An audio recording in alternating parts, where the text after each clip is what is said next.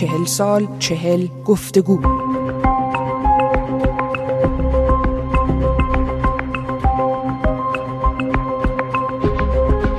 فرح پهلوی، همسر محمدرضا شاه پهلوی، در روزهای پیش از انقلاب 40 سال داشت و ملکه ایران بود.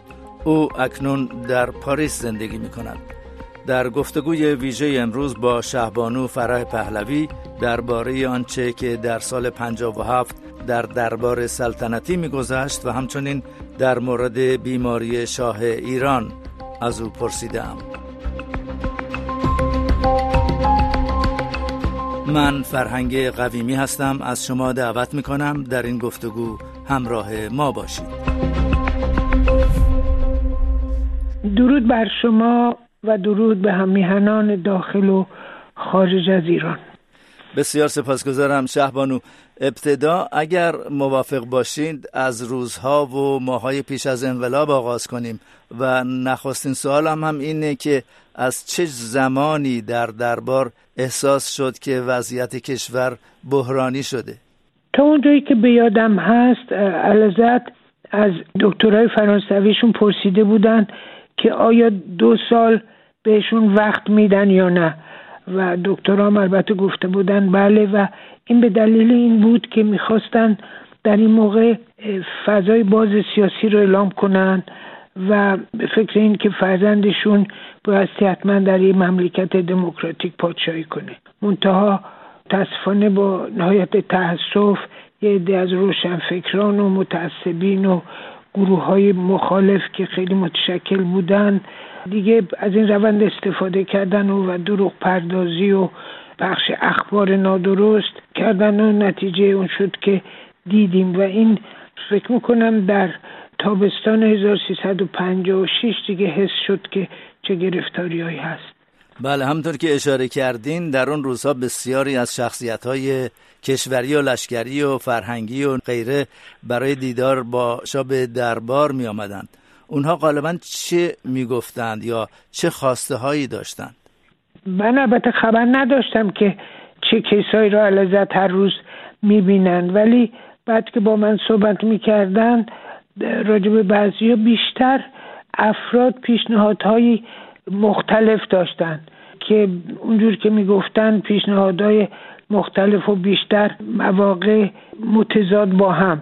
بعضیا میگفتن باید خیلی محکم گرفت و فلان زندانی کرد و اله کرد بله کرد. بعضیا میگفتن نه باید آزادی داد و اجازه داد که تظاهرات باشه. یه قاطی از هر دو بود همیشه.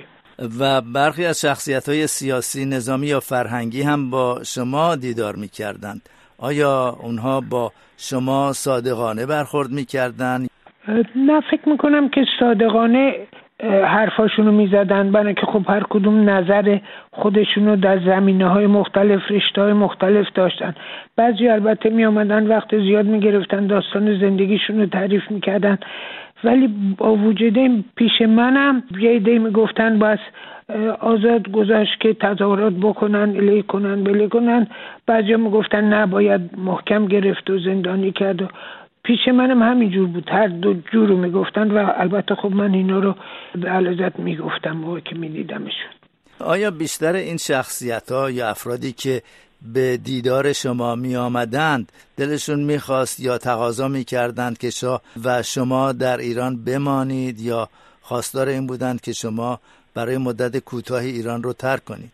البته بعضیا بودن راجع به این صحبت نمیکردن. اون اواخر بود که علازت فکر کردن که شاید اگر سفر کنن و آقای بختیار نخست وزیر بود آرامش برگرده. البته بعضیا از نظامیان و بعضیا نمیخواستن که علازت برن، ولی خب علازت این تصمیم رو گرفته بودن. بیشتر از هر کسی البته اون ربطی به تصمیم علازت نداره. سفیر آمریکا و سفیر انگلیس همجور منتظر بودن که کیشون میرن موقعی که اعلان کردن که ممکنه برای مدتی برن از ایران بیرون. و در مورد بیماری شاه، آیا تا زمانی که در ایران بودید شما متوجه بیماری شده بودید یا ایشان این موضوع رو از شما هم پنهان کرده بودند؟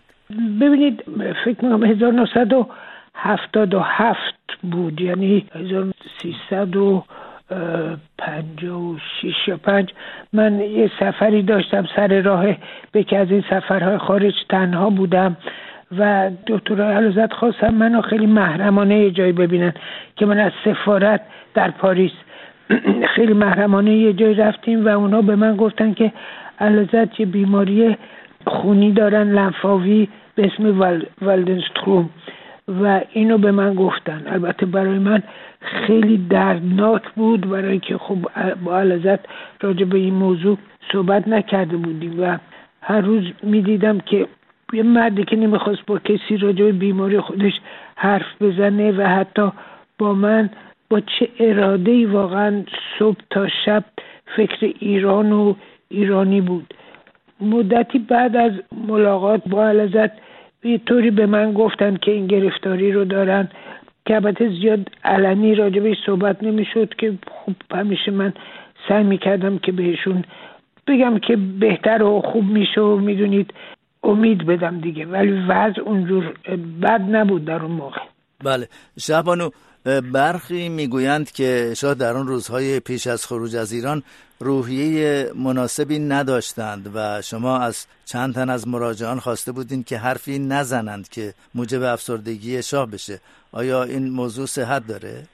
نه اصلا صحت نداره. البته خب خیلی مشکل بود تمام این چیزایی که ایشون میدیدن در ایران اتفاق میفته. اولا کسایی که پیش اعلیحضرت میرفتن که قبلا پیش من نمی اومدن که بگن چی بگن، ولی همچی چیزی نیست. من هیچ وقت به هیچ کسی نگفتم یه همچین حرفی رو و البته خب دوران سختی بود ولی ایشون واقعا با قدرت و با استقامت کار خودشونو میکردن. در اینجا شهبانو میخوام ازتون خواهش کنم اگر امکان داره یک ترانه یا آهنگ مورد علاقه خودتون رو ذکر کنید که در طول این مصاحبه پخش بشه. یه آهنگی هست که مرغ سحر که محمدرضا شجریان میخونه، من خیلی دوست دارم. البته خیلی خوانندگان زیاد و آهنگای زیادی هست ایرانی که من دوست دارم. به خصوص موسیقی برای من تو زندگیم خیلی مهمه، برعکس این چیزی که این آقایون الان در ایران میگن و منو واقعا برمیگردونه به مملکت خودم، حالا چه موسیقی قدیمی باشه چه موسیقی محلی. حالا چرا مرغ سحر رو انتخاب کردین؟ آیا علت خاصی داره؟ برای که یه چیزایی اون وسط امیدوار کننده میگه برای این. باز خودتون گوش بدین و قسمت‌های مثبتش رو در بیارید. مرغ سحر ناله سر کن، داغ مرا تازه تر کن، زاه شرر بار این قفس را برشکن و زیراز بر کن. گفتگو رو ادامه میدیم. شهبانو، در 26 دی ماه سال 1357 شما ایران رو ترک کردین و به مصر رفتین. آیا در اون روز تصور میکردین که احتمال داره تا مدتی طولانی یا شاید هرگز به ایران بر نگردین؟ نه، هیچ وقت این فکر به سرمون نبود. به هر صورت خود من میگفتم بلکه چیزا درست شد، با نخست وزیری آقای بختیار آرامش برگرده. اعلیحضرت هم فکر نمی‌کردن که هیچ وقت بر نگردن. به هر صورت تو افکار خودشون بودن دیگه. مشکل بود اون روزا پیش بینی کرد که چه میشه، ولی هیچ وقت آدم امید از دست نمیخواد بده. چرا با وجود اینکه در مصر بسیار از شما استقبال میشد به مراکش رفتید و پس از مدتی از مراکش هم خارج شدین؟ ببین، موقعی که اون روزی که از ایران خارج می شدیم متاسفانه من هیچ وقت فراموش نمی کنم اشکایی که در چشم اعلیحضرت بود که مردی که تمام زندگیش و عمرش و فکرش و هوشش واقعا فقط برای ایران و ایرانی بود و بعد ببینه که به چه روزایی مملکت افتاده و چه شعارهایی مردم میدن. خیلی دردناک بود واقعا. من هیچ وقت نمیتونم خودمو به جای ایشون بذارم. البته من اینو نمیدونستم. میدونستم که میریم مصر ولی بعد آقای امیراصلان افشار گفتن، تو کتابشون هم نوشتن که آمریکایی‌ها گفته بودن که علازت برن مصر، اسوان، اونجا پرزیدنت فورد اونجا بود که راجع به صلح عرب و اسرائیل صحبت کنن، بعد از اون برن آمریکا که کارتر رو ببینن. منتها موقعی که اسوان بودیم آقای اصلان افشار تماس گرفته بود با سفیر آمریکا در مصر، ایشون گفته بود که نه الان این برنامه نیست، حالا باشه بعدن دیگه. بعد علازت هم نمیخواستن که در مصر مسئله به وجود بیاد برای آقای سادات. پاچای مراکش گفتن که بیایم مراکش و رفتیم مراکش که من سپاسگزارم از مراکشی ها و پادشاه مراکش. البته الان چی بگم، داستانو بگم طولانی است ولی میگم به هر صورت بفرمایید. بله، برای اینکه خب دیگه خلاصه بهتره که بگم اگرم طولانی باشه یه جا ضبط میشه. ببینید مراکش 22 بهمن، خب این اتفاقی که افتاد که واقعا دردناک بود، آقای مغانش الکساندر مغانش که رئیس سازمان اطلاعات فرانسه بود آمد به مراکش و گفتش که اگه شما بمونین اینجا گرفتاری پیش میاد برای پادشاه مراکش و خانوادهش، بهتره که یه مملکت دیگه بریم. که بعد دیگه ما چاره نداشتیم و یه عده که تو آمریکا کمک میکردن جایی رو که پیدا کردن از اونجا رفتیم باهاماس. البته اون موقع تو مراکش بچه هم آمده بودن که دقیقا سختی کشیدن که اون داستان طولانی است که اقلا دیدیمشون. بعد که رفتیم باهاماس هم گفته بود 3 ماه میتونین بمونین و در باهاماس که متاسفانه امیر ابوسهویدا رو به قتل رسوندن و قدری دردناک بود برای علازت که خواستن یه پیامی یه چیزی بگن و باهاماسیا گفتن که نه نمیتونین از اینجا پیام های سیاسی بدین. خلاصه بعد اونجا 3 ماه قرار بود بمونیم. بعد از باهاماس رفتیم مکزیک یه خود بهتر بود، البته همه چی نسبی است. و بعد اونجا علازت که بیماریش دکتر فلاندرن بیمار دکتر علازت تو اسوان آمد ایشونو دید.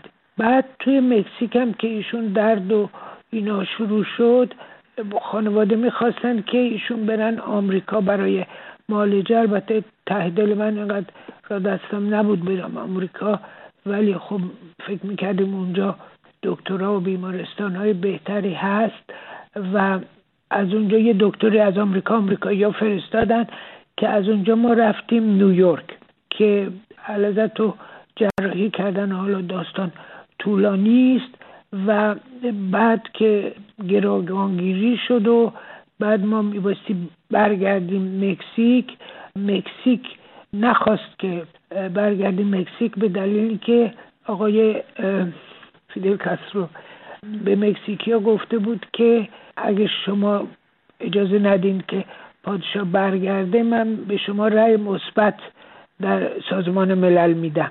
که ما نتونستیم مکزیک بریم و از نیویورک رفتیم به تگزاس سنت آنتونیو که اونجا منتظر بودیم که ببینیم کجا میتونیم از اونجا بریم، که اصلا جایی که موندیم اصلا مثل زندان بود، یه بیمارستان مال افراد عقب افتاده یعنی گرفتاری فکری داشتن اونجا بود.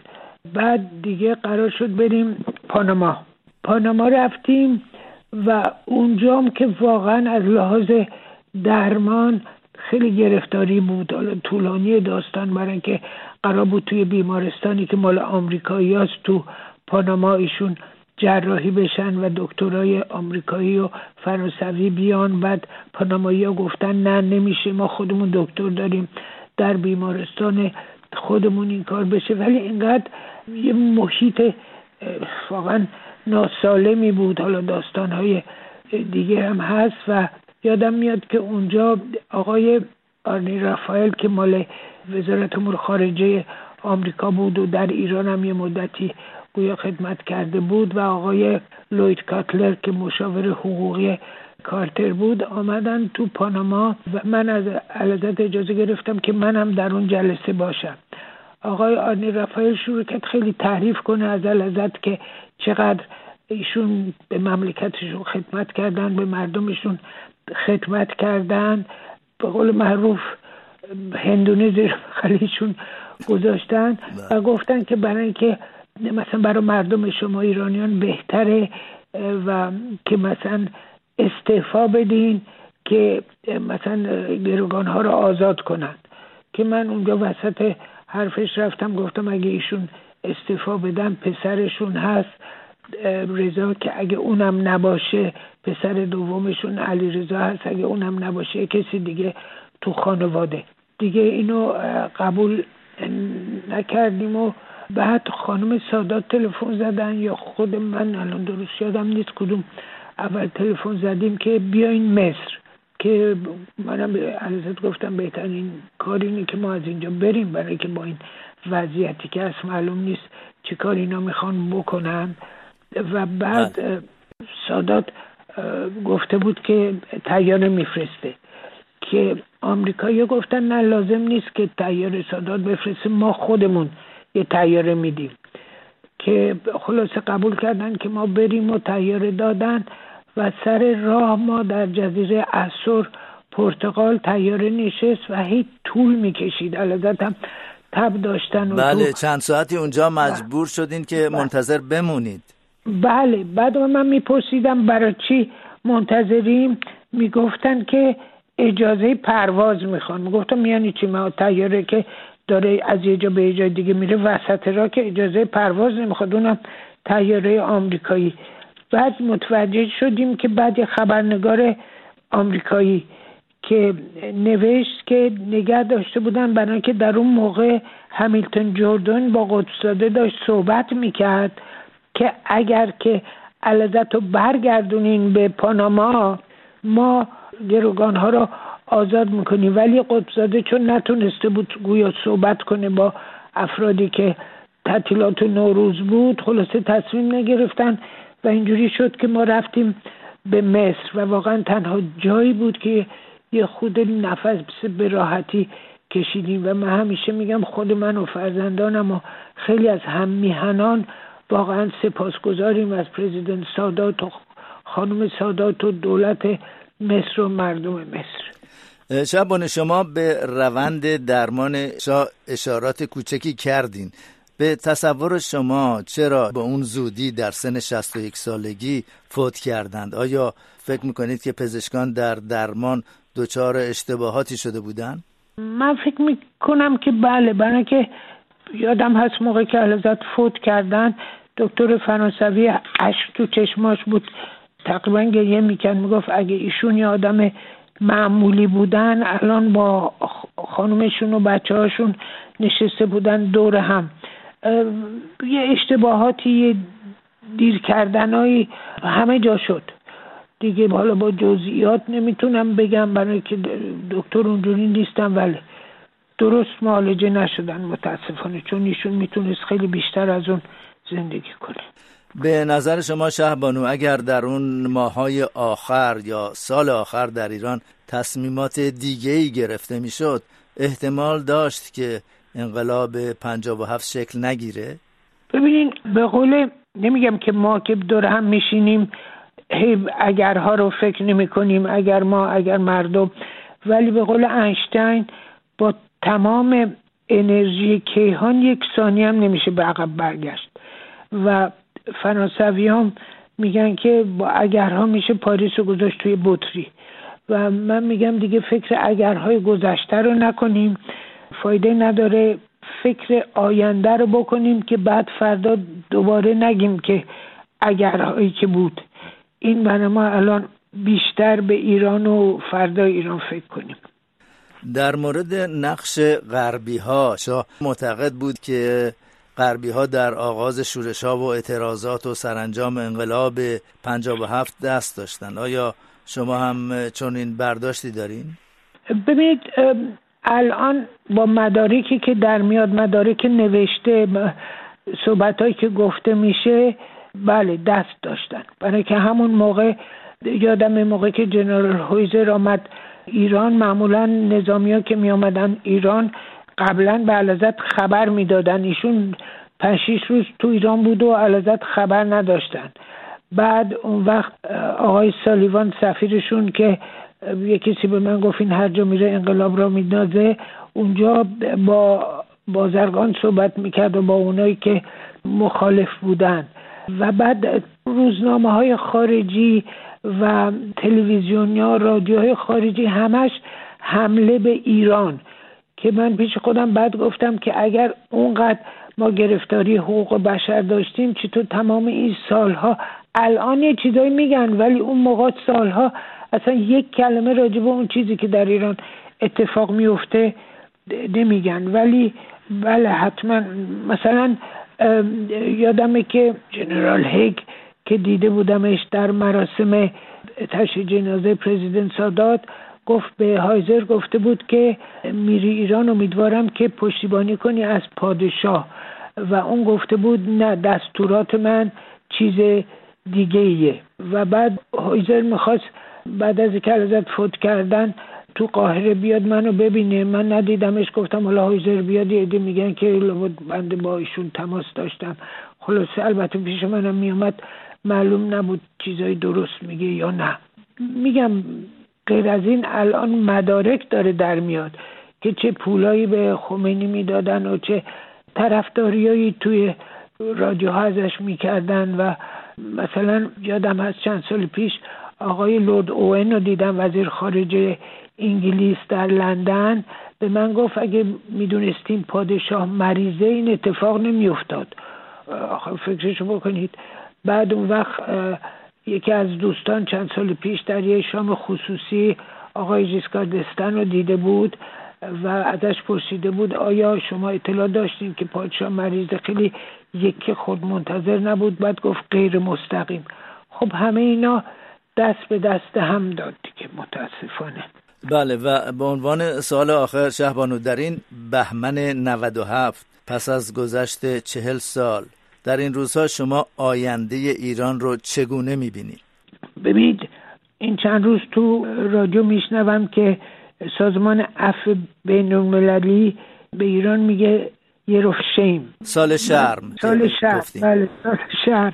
و اعتراضات کارگری و دانشجویی و تلاش‌های زنان در گوشه کنار کشور آینده مثبت و روشنی رو واقعا امید میده.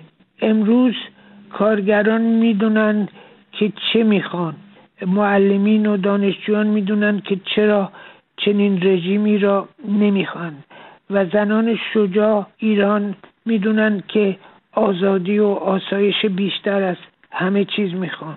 ایرانیان در طول 1000 ساله تاریخ خودشون بارها با چالش‌های دشواری دست و پنجه نرم کردن و میدانند که بار دیگر دوران کوتاهی از تاریکی را میگذرانند، مانند همیشه، چون ققنوس از خاکستر خود برخواهند خواست.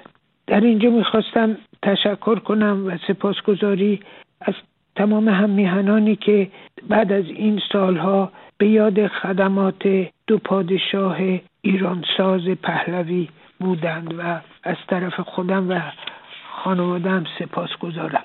در ضمن میخواستم بگم هم‌میهنان واقعا شجاع و باهوش من در آینده نزدیک شاهد شکوفایی سرزمین ایران خواهند بود. سرزمینی که بار دیگر مایه افتخار و مباهات یک یک ایرانیان باشد و در میان جهان قدر و منزلت خودش رو دوباره باز یابد و یک نظام مردم سالار داشته باشد و حق خودش رو بگیره.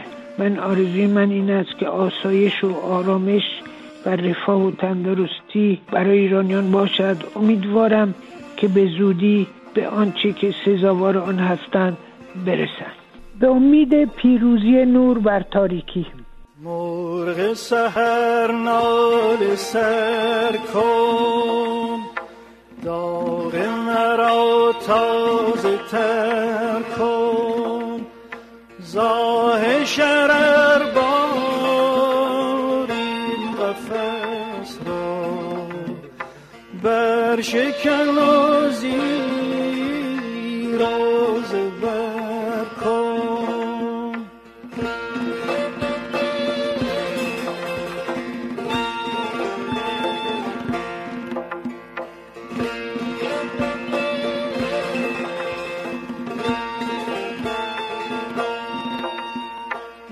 بلبل پربسته ز کنج قفس درآ، نغمه آزادی نوع بشر سرا، و از نفسی عرصه این خاک تو درام پر شرر کن.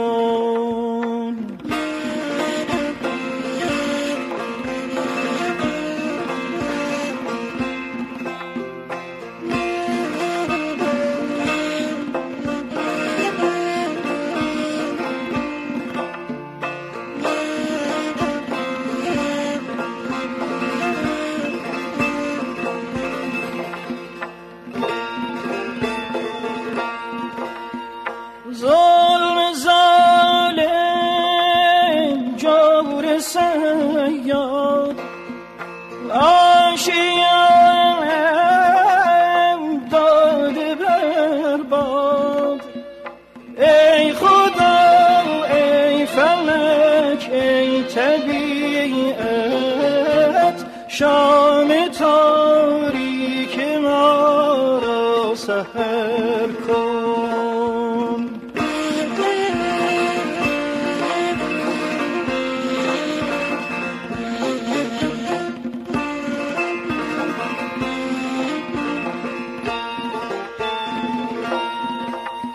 نوبهار است گل به بار است، ابر چشمم ژاله بار است. این قفس چون دلم تنگ و تار است.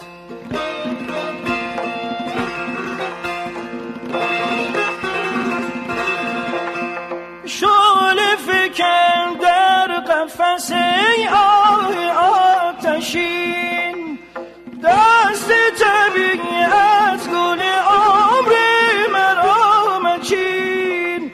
جانب عاشق نگه تازه گل از این بیشتر کن، بیشتر کن، بیشتر کن.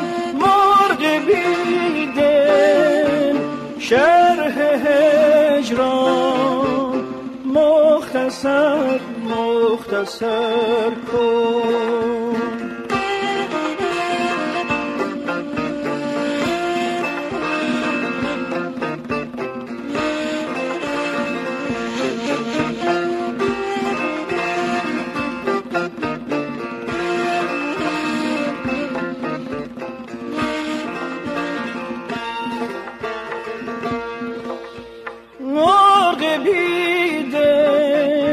شرح هجران مختصر مختصر